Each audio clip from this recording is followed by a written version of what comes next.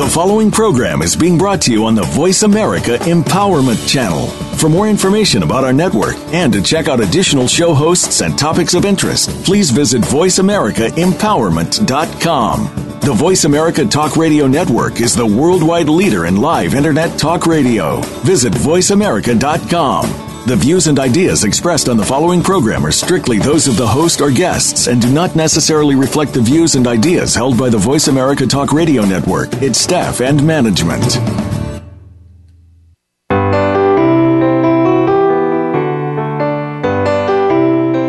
Have you lost a loved one recently? Do you find it hard to move on with your life? There are lots of questions and a quest for a solution. Where do you start? Welcome to From Morning to Morning with your host, Rabbi Mel Glazer. Rabbi Mel and his guests are here to guide you through the different stages of grief and help you heal from your loss. You'll come away with a much better understanding of how you can move forward. Now, here's Rabbi Mel. Well, hello there. It's good to be back with you. I missed you. I've been thinking about you this past week. I have some good stuff for you today, stuff that I think you will appreciate.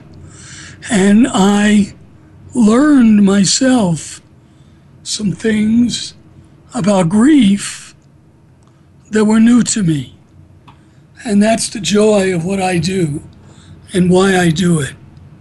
See, in preparing for these shows, forgive me, my voice is hoarse today. I hope it'll be better next week. In preparing for these shows, I read a lot about grief. A lot. I read in magazines, newspapers. I get grief stuff from the New York Times. I get grief stuff from the Huffington Post. Anybody that writes about grief, I see it. I read about grief on the internet. I read about grief on Facebook. Facebook's a wonderful place. There's so many grief groups, which is wonderful because, as I've said before, and I'll say again, you cannot grieve your losses by yourself. You have to try to be part of a community. So that's what I do. So a lot of what you hear from me is original, and a lot of what you hear from me is not original. That is, I will give you information that I have learned from an article or a book or something that I've gotten somewhere else. Tonight is an example. I want to talk about, I have several things to talk about. You know, when you prepare for each show, they tell you to list what the topic is going to be. And I often have so many topics that there's not enough room for me to just write one on the line. So let me start with what I started with when you read about tonight's topic, and then we'll go from there. I have other things as well. Okay, I read this article. You won't believe where I read it. You never think that the magazine that I'm going to tell you about would have anything positive to teach me and you about grief. But they did. The magazine is called Reader's Digest. Now, for those of you who are almost 70 years old like me, you've been reading Reader's Digest forever.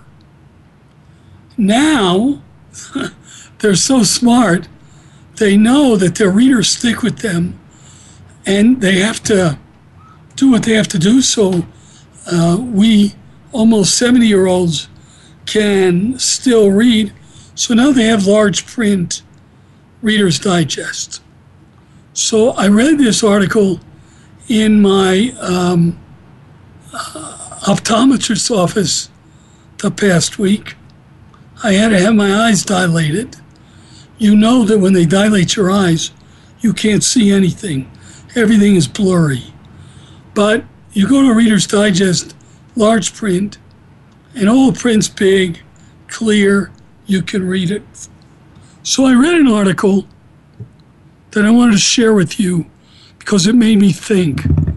And anytime an article makes me think, I wanted to make you think as well, too.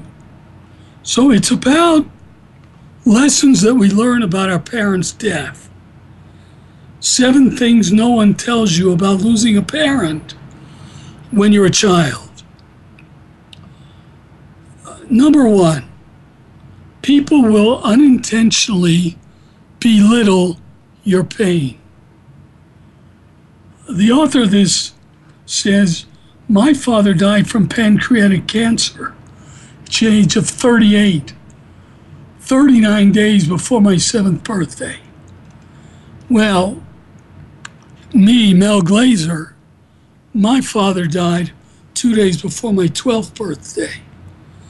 And I was a kid, I didn't understand anything. Nobody died before, so I didn't know what death meant. And the way that I learned about what death meant, what people told me, is why I'm talking to you now. To try to realign how we understand death. Anyway, they say, I used to get defensive when people assumed I couldn't possibly have understood the magnitude of what happened. They tell me I was lucky because at least it happened when you were little. And I mean, that doesn't make any sense, does it? No, but that's what they said. And I'd insist that I knew and remembered everything in a vain attempt to validate my own experience. We're all guilty of placing suffering in a hierarchy.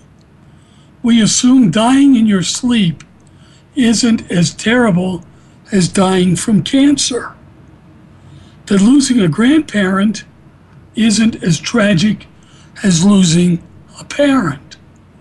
And we assume losing a parent is a minor when you're apparently unable to fully comprehend the situation can't possibly be worse than losing a parent as an adult. We all know which we prefer, right? It took me a long time, the author says, to accept that while I may not have been completely aware at the time, it didn't take away from how I felt or currently feel about my dad's passing. There's no one way to experience death. And whether you like it or not, your pain belongs to you, nobody else. So this made me think a lot. I learned some lessons from just what I read to you now. First is, we have to grieve the notion that our parents or any loved one is going to live a certain number of years before they die. We have it in our heads, and we were taught to believe that we're all going to live to be to a ripe old age, 80, say. And then if you died in your 40s, or your 30s, or your 20s, or your 10s, you died too early. Well, we have to grieve that thought. We have to lay it gently down, because only God knows when the time is coming. We don't know anything. And we could die tomorrow. We don't know. So when we're young, we think, a father dying is a tragedy because we're young. We grow up thinking that he was going to live to a ripe old age. He didn't do that. So it's a double loss, as I'm fond of saying. The first loss is that he died. The second loss is that we have to lay him down and remember that we have no control over when people are going to die. And anybody who tells us that, well, you're young, so you're good, they don't know what they're talking about. Now, is it better to die in your sleep than die from cancer? Well, in our heads, we know it is. Wouldn't you like to go to sleep one night and not wake up? I know I would. Look at the anxiety it would relieve me of. I think I told you last week or the week before that I read an article by somebody else saying that when a friend of his died, he was jealous. He was jealous of his friend. Why? Because his friend didn't have to worry anymore about when he was going to die or what he was going to die from. He, on the other hand, was very anxious about it. And he was worried about it every day. Is today going to be my last day? Am I going to get cancer? Am I going to die from a heart attack? Am I going to die from a stroke? Am I going to die with, medicines flowing into my arms? He didn't know. So yeah, rationally speaking, just not waking up, that's the best. But we don't have any control over any of that. And we have to lay that notion down because it's irrelevant to our lives in a sense. All right. Lesson number 2 that the author learned. You'll get to know your loss with time. Realizing the magnitude of my loss didn't come immediately. I barely mourned the death of my dad as a child. Yeah, I cried once or twice, then I carried on, too busy being young and reveling in the love of my mom and aunt. In some ways, I actually did feel lucky. I had a good relationship with my mom, and in general, I continued to have a happy childhood. The weight of my grief came to me in small doses at random stages of my life. It came when I sat, for example, in the back of my friend's car and listened to her chat with her dad about what they were going to eat for dinner. I could never have that conversation with my dad. It came when I watched my classmates trail behind their moms and dads at parents' evening at school. It came on various Father's Days when I joked smugly about not having to spend any money, and then wonder what it would be like if I actually had a dad to spend money on. It came and it came and it came. Each wave hit me just that little bit harder until 13 years after my dad's death, on the front pew at my grandfather's funeral, I finally began to cry. I cried for every moment my father and I never had and never will have. And I finally understood how dreadful it actually was. Losing a parent when you're a child means you learn your loss as you go along. You not only learn to live without a parent, you eventually learn what it means to live without one. That's the second lesson he gets. And I learned. He's right. I remember that. I remember when Father's Day came along, I tried to pretend it didn't matter. I tried to pretend, oh yeah, I don't have to get up early and do something with my dad because there's no dad to do anything with. I remember when all the other kids brought their fathers to school, I began to feel sad about losing my dad. And it's interesting what he says, that it wasn't until he went to the funeral of his grandfather that he started crying about his daddy's death. I like that lesson. It's what I've tried to teach you. Every death is more than one. That's why when we go to the cemeteries, it doesn't make any difference what religion we are. When we go to the cemetery, we go see, Daddy who died, and then we go see other members of our family who died. In the Jewish tradition, we put rocks on their gravestones. It's a sign of honor and respect. People will know that they are still loved and missed. But this author cried for his father's death. Took him a while, didn't it? Took him until his grandfather died. He finally learned the lesson that we have to learn. That is, it's almost like PTSD in a way. It's emotional PTSD. You mourn for more than one death at a time. We Jews have a memorial service on Yom Kippur, the holiest day of the year. And at that service, there's a silent period of time, and we think about those who have died. I close my eyes. I vision up in my eyes all the relatives in my family who have died.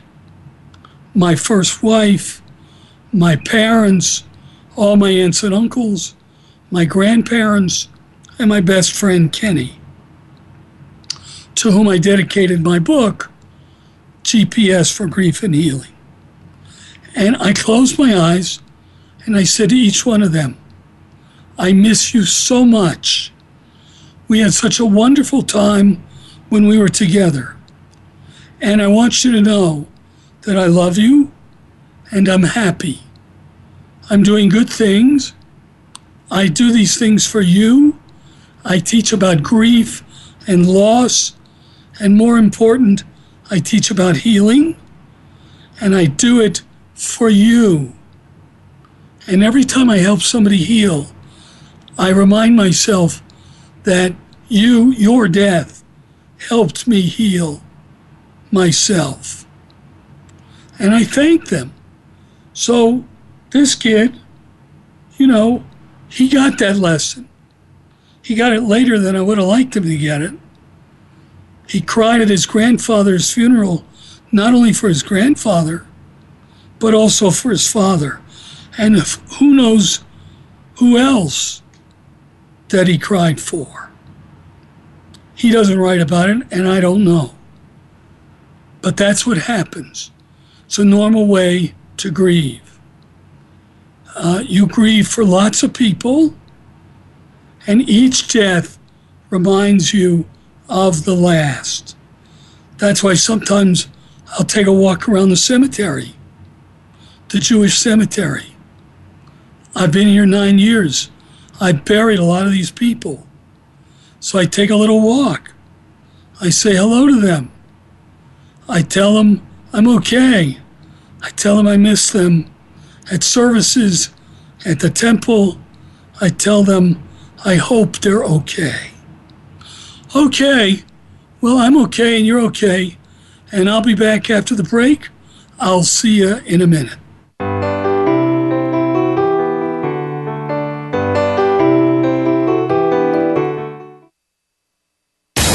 Find out what makes the most successful people tick. Keep listening to the Voice America Empowerment Channel. VoiceAmericaEmpowerment.com.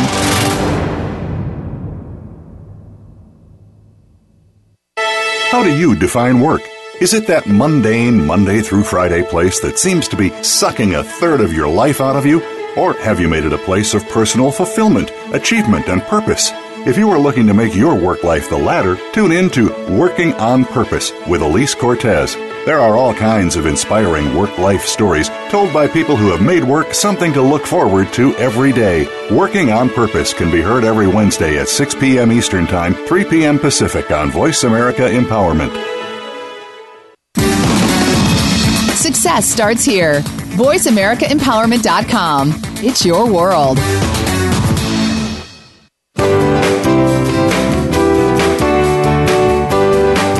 You are listening to From Morning to Morning.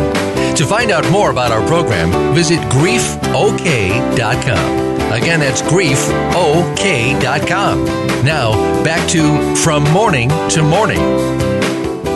Hi, I'm back. I realized right before the break, I said, I'll see you in a minute. I'll see you after the break.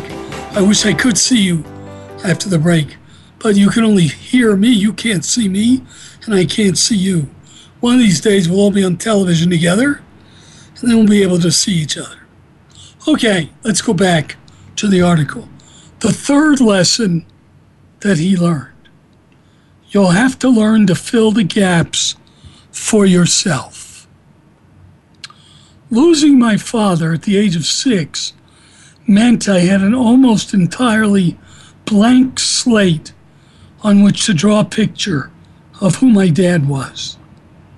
I knew he was studying to be a lawyer before he died. I knew he smoked occasionally, and I knew he was really good at giving piggyback rides. Everything else I took from the fragmented secondhand memories of other people to help me understand who he was and in turn who I am. It was from him I apparently got my nose and eyes, and according to my mother, my large smile. Often, though, my dad feels more like a fictional character than a real person, someone whose qualities I can change at will to suit my own childish fantasies and whims. With only 3 years of tangible memories to choose from, my dad can essentially be whoever I want him to be. Now, here's what Rabbi Mel says. Yeah, I get it. Because, I was just 12 years old. And I knew some things about my dad. But as I've told you before, he used to get up and go to work before I got up to go to school. And he was in a grocery business. He owned a grocery store on what was third base of Atlanta Stadium, where the Atlanta Crackers and the Atlanta Braves used to play baseball. And he used to come back from work every night after we were asleep, me and my brother and sister. So I only knew him, and he worked 6 days a week. I only knew him on Sundays. On Sundays, I knew he would wake up, he would make pancakes for everybody. Then we would take a ride somewhere. Where, it didn't matter. He would drive, and we would always go somewhere. Sometimes it was to see another relative. I remember just going to see his mother, whom we called Bubby Glazer. I never knew her husband, my grandfather, on Daddy's side. Sometimes we would go and see my mom's mother, who was Bubby B, and sometimes we go see the aunts and uncles. But outside of that, I don't remember very much. I remember he had smoked. I do remember that. I remember he had a bad temper. Oh, I remember. How did I remember? Because if I did something he didn't like, he took a strap to me. Oh, yes, he did.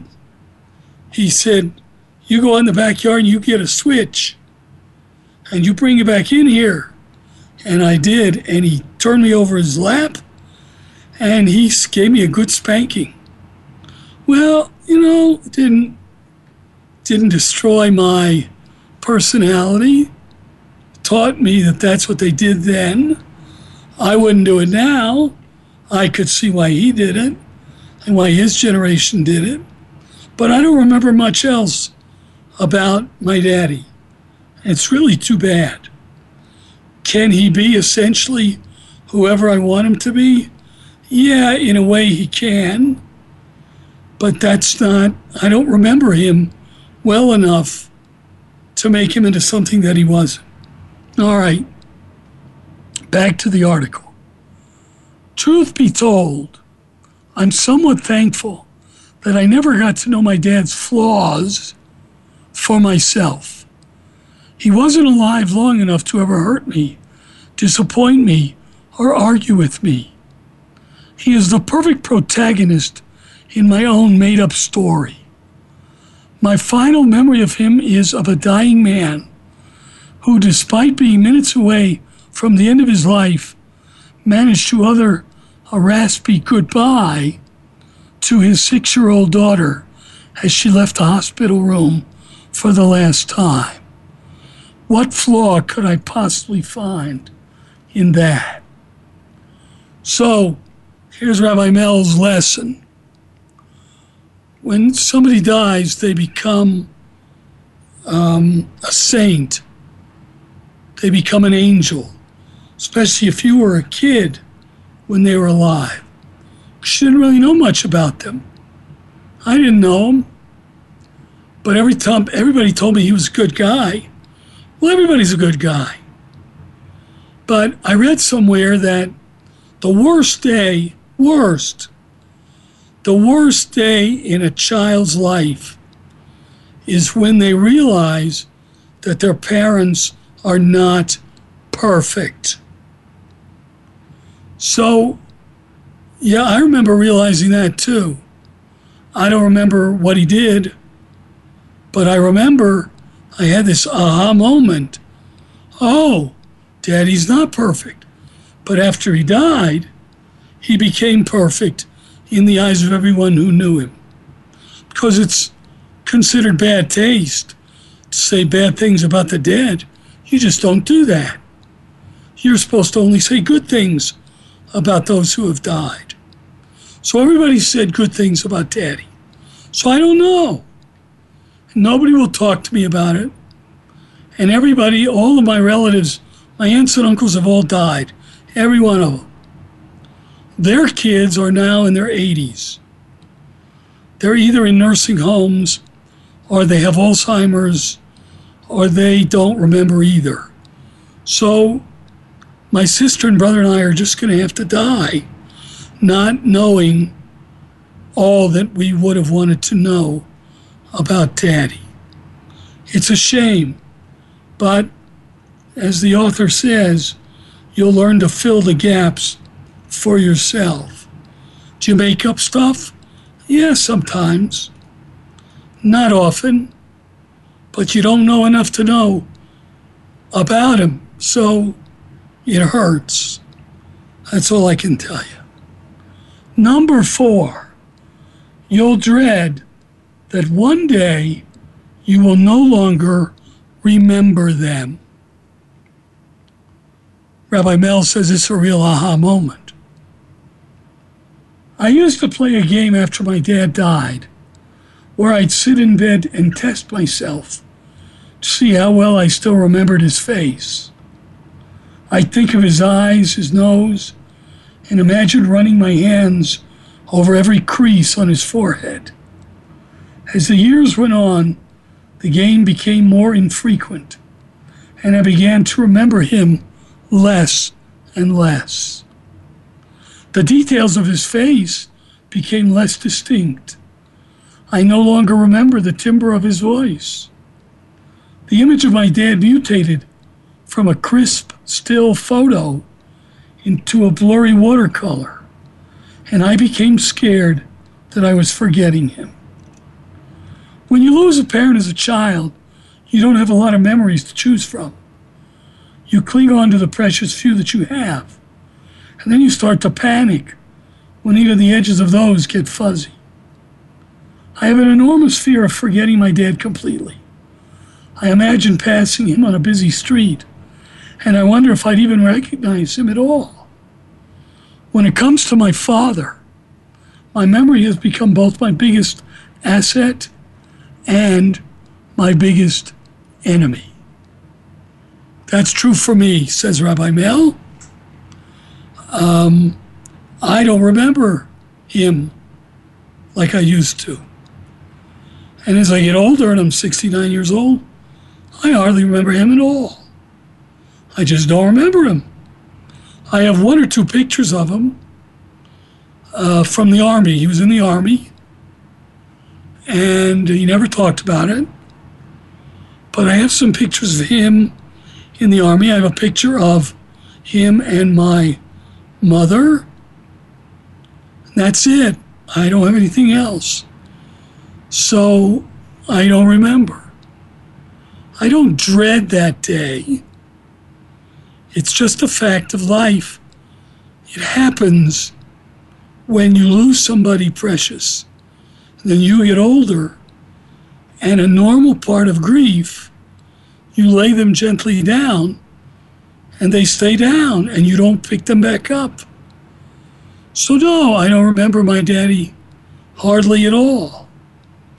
And many of you out there, lots of you out there, I'd venture to say, are just like me. You were kids when your parents died, or when your best friend died. You don't remember a lot. And it broke your heart when you were young. But now you're adults. It's okay. It's a normal part of the grief and healing process. Number 5. It may be the first time you discover that people don't always keep their word. I don't remember much from my dad's funeral, but as every child usually does, I remember the promises. I'll keep in touch. Call me whenever you want. You can ask me for anything. The words spilled from the mouths of many who looked at my mother and me with pity. It wasn't long before we were completely on our own, and I never saw the majority of those people again. When they did appear, their visits were random and inconsistent. Attempts to make up for lost time in a single day before they faded away again. People say a lot of things they don't actually mean when they feel sorry for you. They promise the world when they can barely manage a phone call, unaware of the effect that kind of broken vow has on a child. I grew to expect very little, which made the disappointment easier and the pleasant surprises even better. It was my very first lesson in skepticism, and one I've returned to many times. So Rabbi Mel, your commentator, says, it's true. You remember when your daddy died, all your family friends said, oh, we'll come and we'll take care of you, and you'll come to our house, you'll play in our backyard, and you'll play with your cousins, and it'll be okay. You'll be happy. You'll see. And then you never hear from them again. And then you get angry. Not only because you're lonesome, and you need something to do with your life, you need other people in your life, you need kids in your life, but you're angry because they told you what they were going to do. They made promises to you that they did not keep. And that's not a good thing to do. That's unfair. And it hurts. And we don't forget about those things. Number 6, there will be very few people who knew you when you had 2 parents. I have one friend who has ever met my dad, just one. She came to my house after school, and he came into the living room as we sat on the sofa.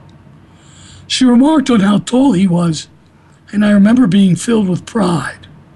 She is one of the very few people who knew me both before and after. Since then, every friend I've ever made has known me as a person with only one parent, and it's become a defining feature of my identity. If I had to introduce myself in a sentence, I'd say, hi, my name is Mel, I'm a Pisces, and let's get this out of the way now, my father is dead. I've said that to people. It sounds weird when you introduce yourself that way, but when I was younger, I don't do it anymore.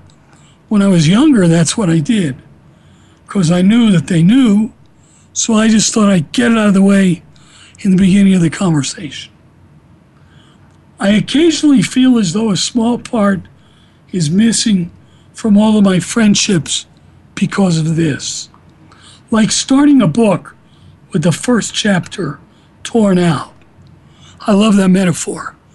Love it to death. Excuse me for using that phrase. I love it because in my life, as in yours, those of you whose parents died when you were young, the first chapter of your life has been torn out of your book of life. You don't remember it. You wish you did, but you don't. No matter how well anyone gets to know me, they'll never have known me when I had a dad. They, like me, will only know his absence. I thank God for that one friend who met my dad on a gray afternoon after school. She is a perfect reminder that there was a reality when both my parents existed at the same time. I agree with that. You know, you sort of get a new last name. I told you about that kid that got hit by a car. And he was then, his mother was forever known as, and here's Rosalind, whose son died. She got a new last name. So did I when Daddy died. Seventh and final lesson. You'll eventually learn to accept the hand life has dealt you. When you lose a parent as a child, you can only hope there's a person alive who loves you enough to make your loss feel a little less tragic. For the past years, it's been my mom and me. The void my father left made space for us to thrive as a two-person team, sticking together as a survival mechanism against life's casual cruelties, and as close as a mother and daughter can be. I like to imagine that if my dad could see my mom and me now, he'd see we were okay, and I reckon he'd be very, very proud. As long as we're both here, everything will be all right, and even better than that, in the end, it may actually be okay. What's the lesson? Rabbi Mel asks. The lesson is you got to live your life your way. And you got to take the bad with the good. And whatever happened, happened. And you can't wander backwards. You can't. You may want to, but you can't wander backwards. So those are the lessons that I got from him or from the article. And I'm glad I did. And we're coming to a break. So I will see you, or you will hear me, right after the break.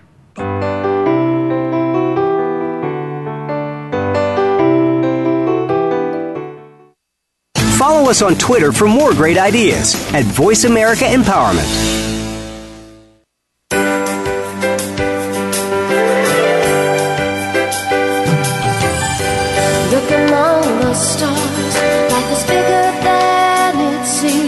Inspired, encouraged, and connected on our lively, award-winning Healthy Living Power Hour. Star Style Be the Star You Are with hosts Cynthia Bryan and Heather Brittany. Live every Wednesday at 4 p.m. Pacific on the Voice America Empowerment Channel. Tune in to the Power Party for positive, uplifting, life-changing talk radio. Visit starstyleradio.com.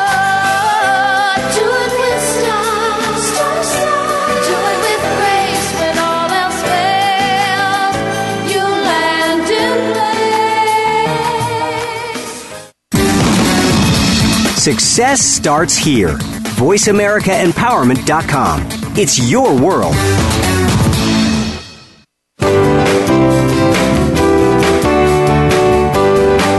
You are listening to From Morning to Morning.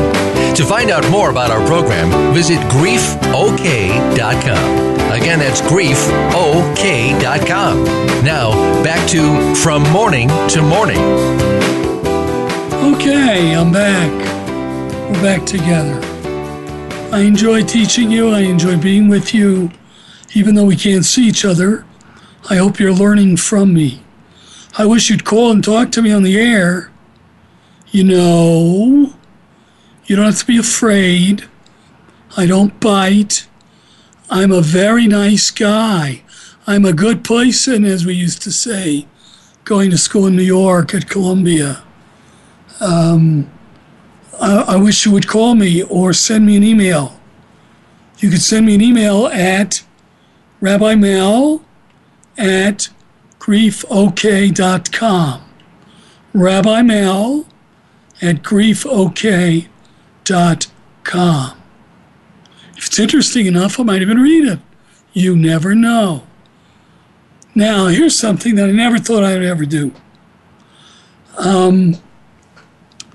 I'm going to read some 6-word stories about grief. The notion of writing about something in 6 words is, it's not new and it's not old. It is, Ernest Hemingway was once bet that he couldn't write a short story in 6 words. As the story goes, he wrote the following story. For sale, baby shoes, never worn. For sale, baby shoes, never worn. Wow. Those of you who've had miscarriages, you know what he's talking about. Those whose babies died right after birth, stillborn, you know exactly what he's talking about. So in 6 words, he told you all you needed to know. Well, I have 64 6-word stories about grief. I'm not going to read them all to you. They're not all that good. But I'm going to, read and maybe comment as I go along. A week in my arms, forever in my heart. Does that make you almost want to cry? This baby lived for a week, but the baby's still there in her heart. Ordinary day, 2 breaths, heaven bound. His weight killed him and me. I guess her son died because he was overweight and he had a stroke or a heart attack because of it. Blood pressure problems. Mommy of 3 until that day. Which brings me back to the issue of what do you say when you have a child who dies? What do you say when somebody asks you, how many kids do you have? Do you say, well, I have 3, but 1 died? Well, that'll start a friendship, won't it? Or do you say, I have 2? But either way, you feel bad. If you say, I just have 2, it's not right. You really have 3, except it's nobody's business that your 3rd child died. And you don't want to be known as the mother with the new last name. Let's see. Stepping towards the train, gone forever. I read this and I get very sad for this person who was emotionally unwell and took his own life. Had the train, death by train, stepped in front of the train and died.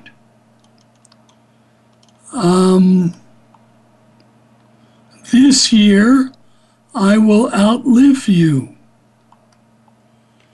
It's really interesting. My daddy was, I think, 45 when he died. When I hit 45, I went into all kinds of emotional depression. And that was a bad year for me. And I didn't understand why until I thought about it. And that was because I was living longer than he did.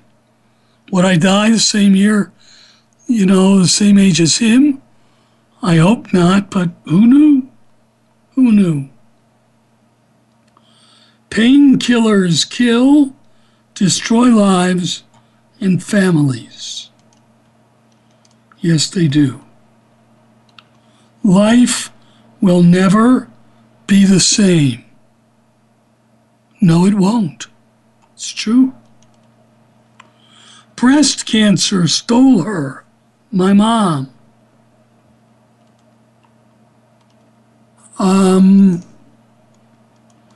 We didn't live happily ever after. That's sad, because it reminds you of the wedding, where everybody said, we wish you to live happily ever after. And then one of the couple dies, and that's it. His generous heart just couldn't last.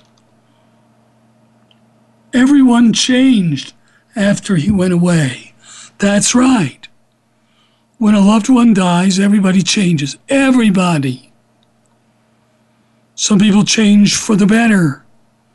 Some people get depression, change for the worse.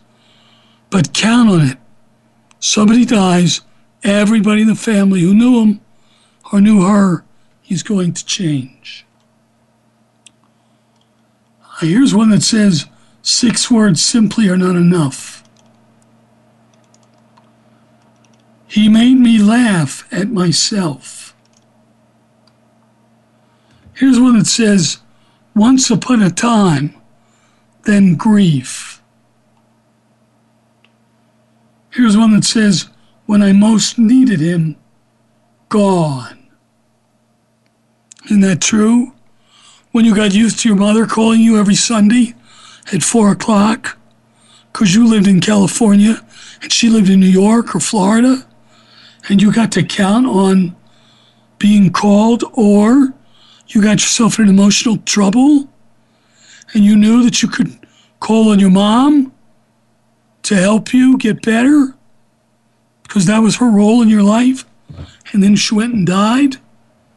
So you needed her, and she was gone.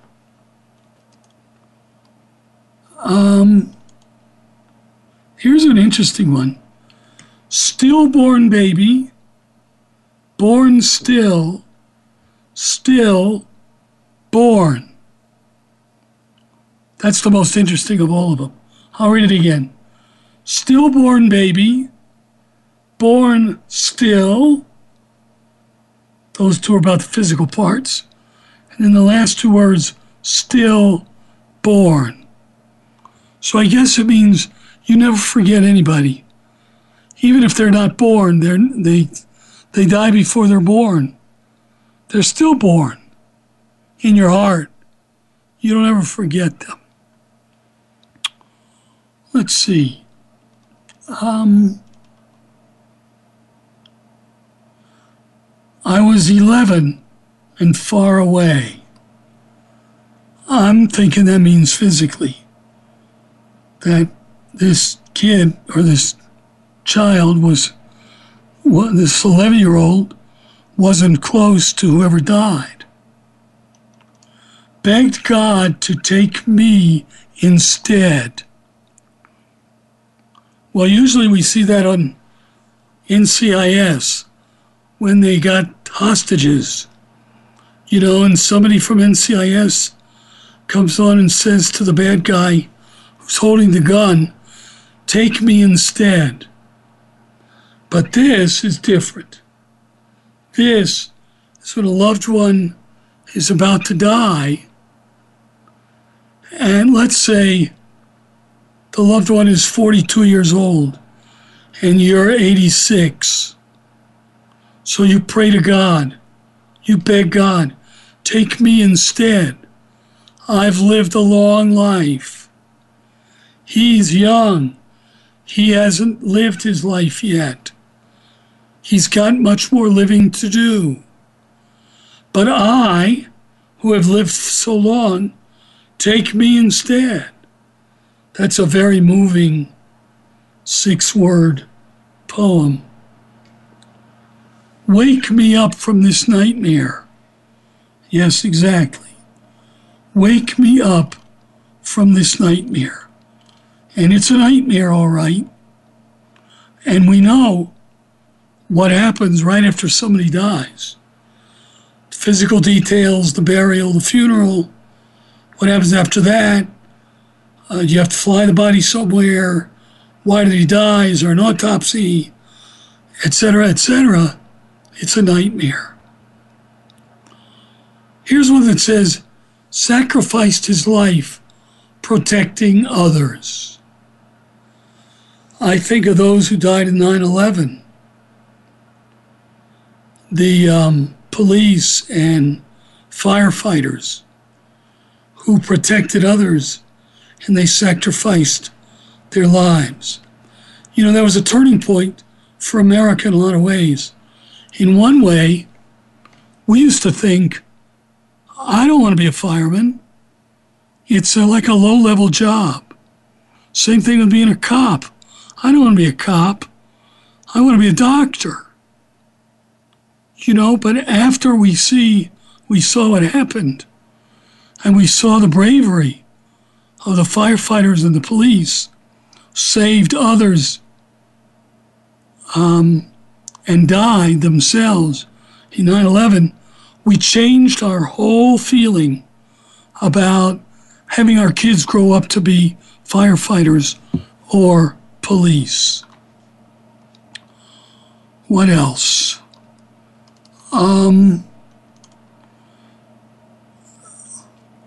Happily Ever After ended rather prematurely. It happens, unfortunately. Amazing boy, beautiful smile, organ donor. Wow.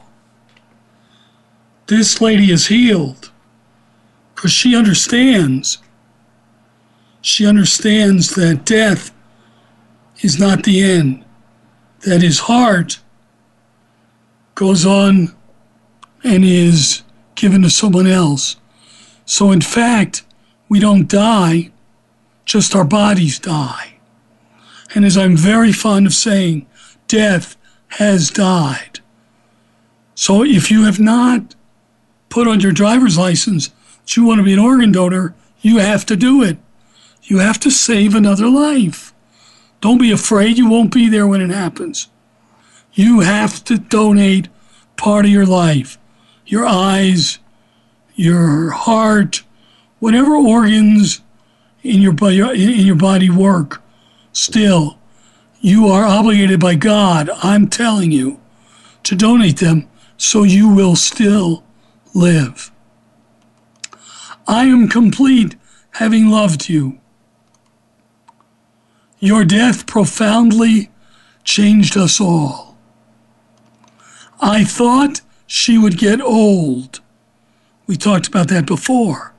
We have to grieve the notion that people are going to get old. 9 months along, both are gone. It's not sad. Mama died in childbirth. Thought we would get old together. This life doesn't work without him. Man of my dreams, now gone. Why will he not wake up? Husband and son taken together, shattered. He came, he cared, he died. Wow. I'd like that on my gravestone. He came, he cared, he died. Didn't know that was goodbye. I have a whole chapter in my book about my best friend Kenny, who said you have to believe, you have to treat every goodbye as if it's the last one you're ever going to be able to say. So every time you walk out the door, you say goodbye to your husband or wife or loved one, you better mean it, because you have no control over what's going to happen. She never said, I love you. That's sad. And finally, no one can ever replace you. So it's interesting how people remember their loved ones and how they have the courage to write it down. I don't know if I could do that in 6 words. It's hard, but it's touching, isn't it? Some of those almost brought me to tears. They were so moving and so passionate and so compassionate. I wish I could be that passionate and compassionate. I work real hard at it. Well, I've enjoyed being with you tonight, and I look forward to being with you next week. I'm going to have a guest. Her name is Caitlin Doughty. She is going to be a famous funeral director. She's got some far-out ideas about death and about grief, and you're going to love her. She's different, she's smart, and I can't wait for you to hear her teach. I'll talk to you all next week. Have a good week, everybody.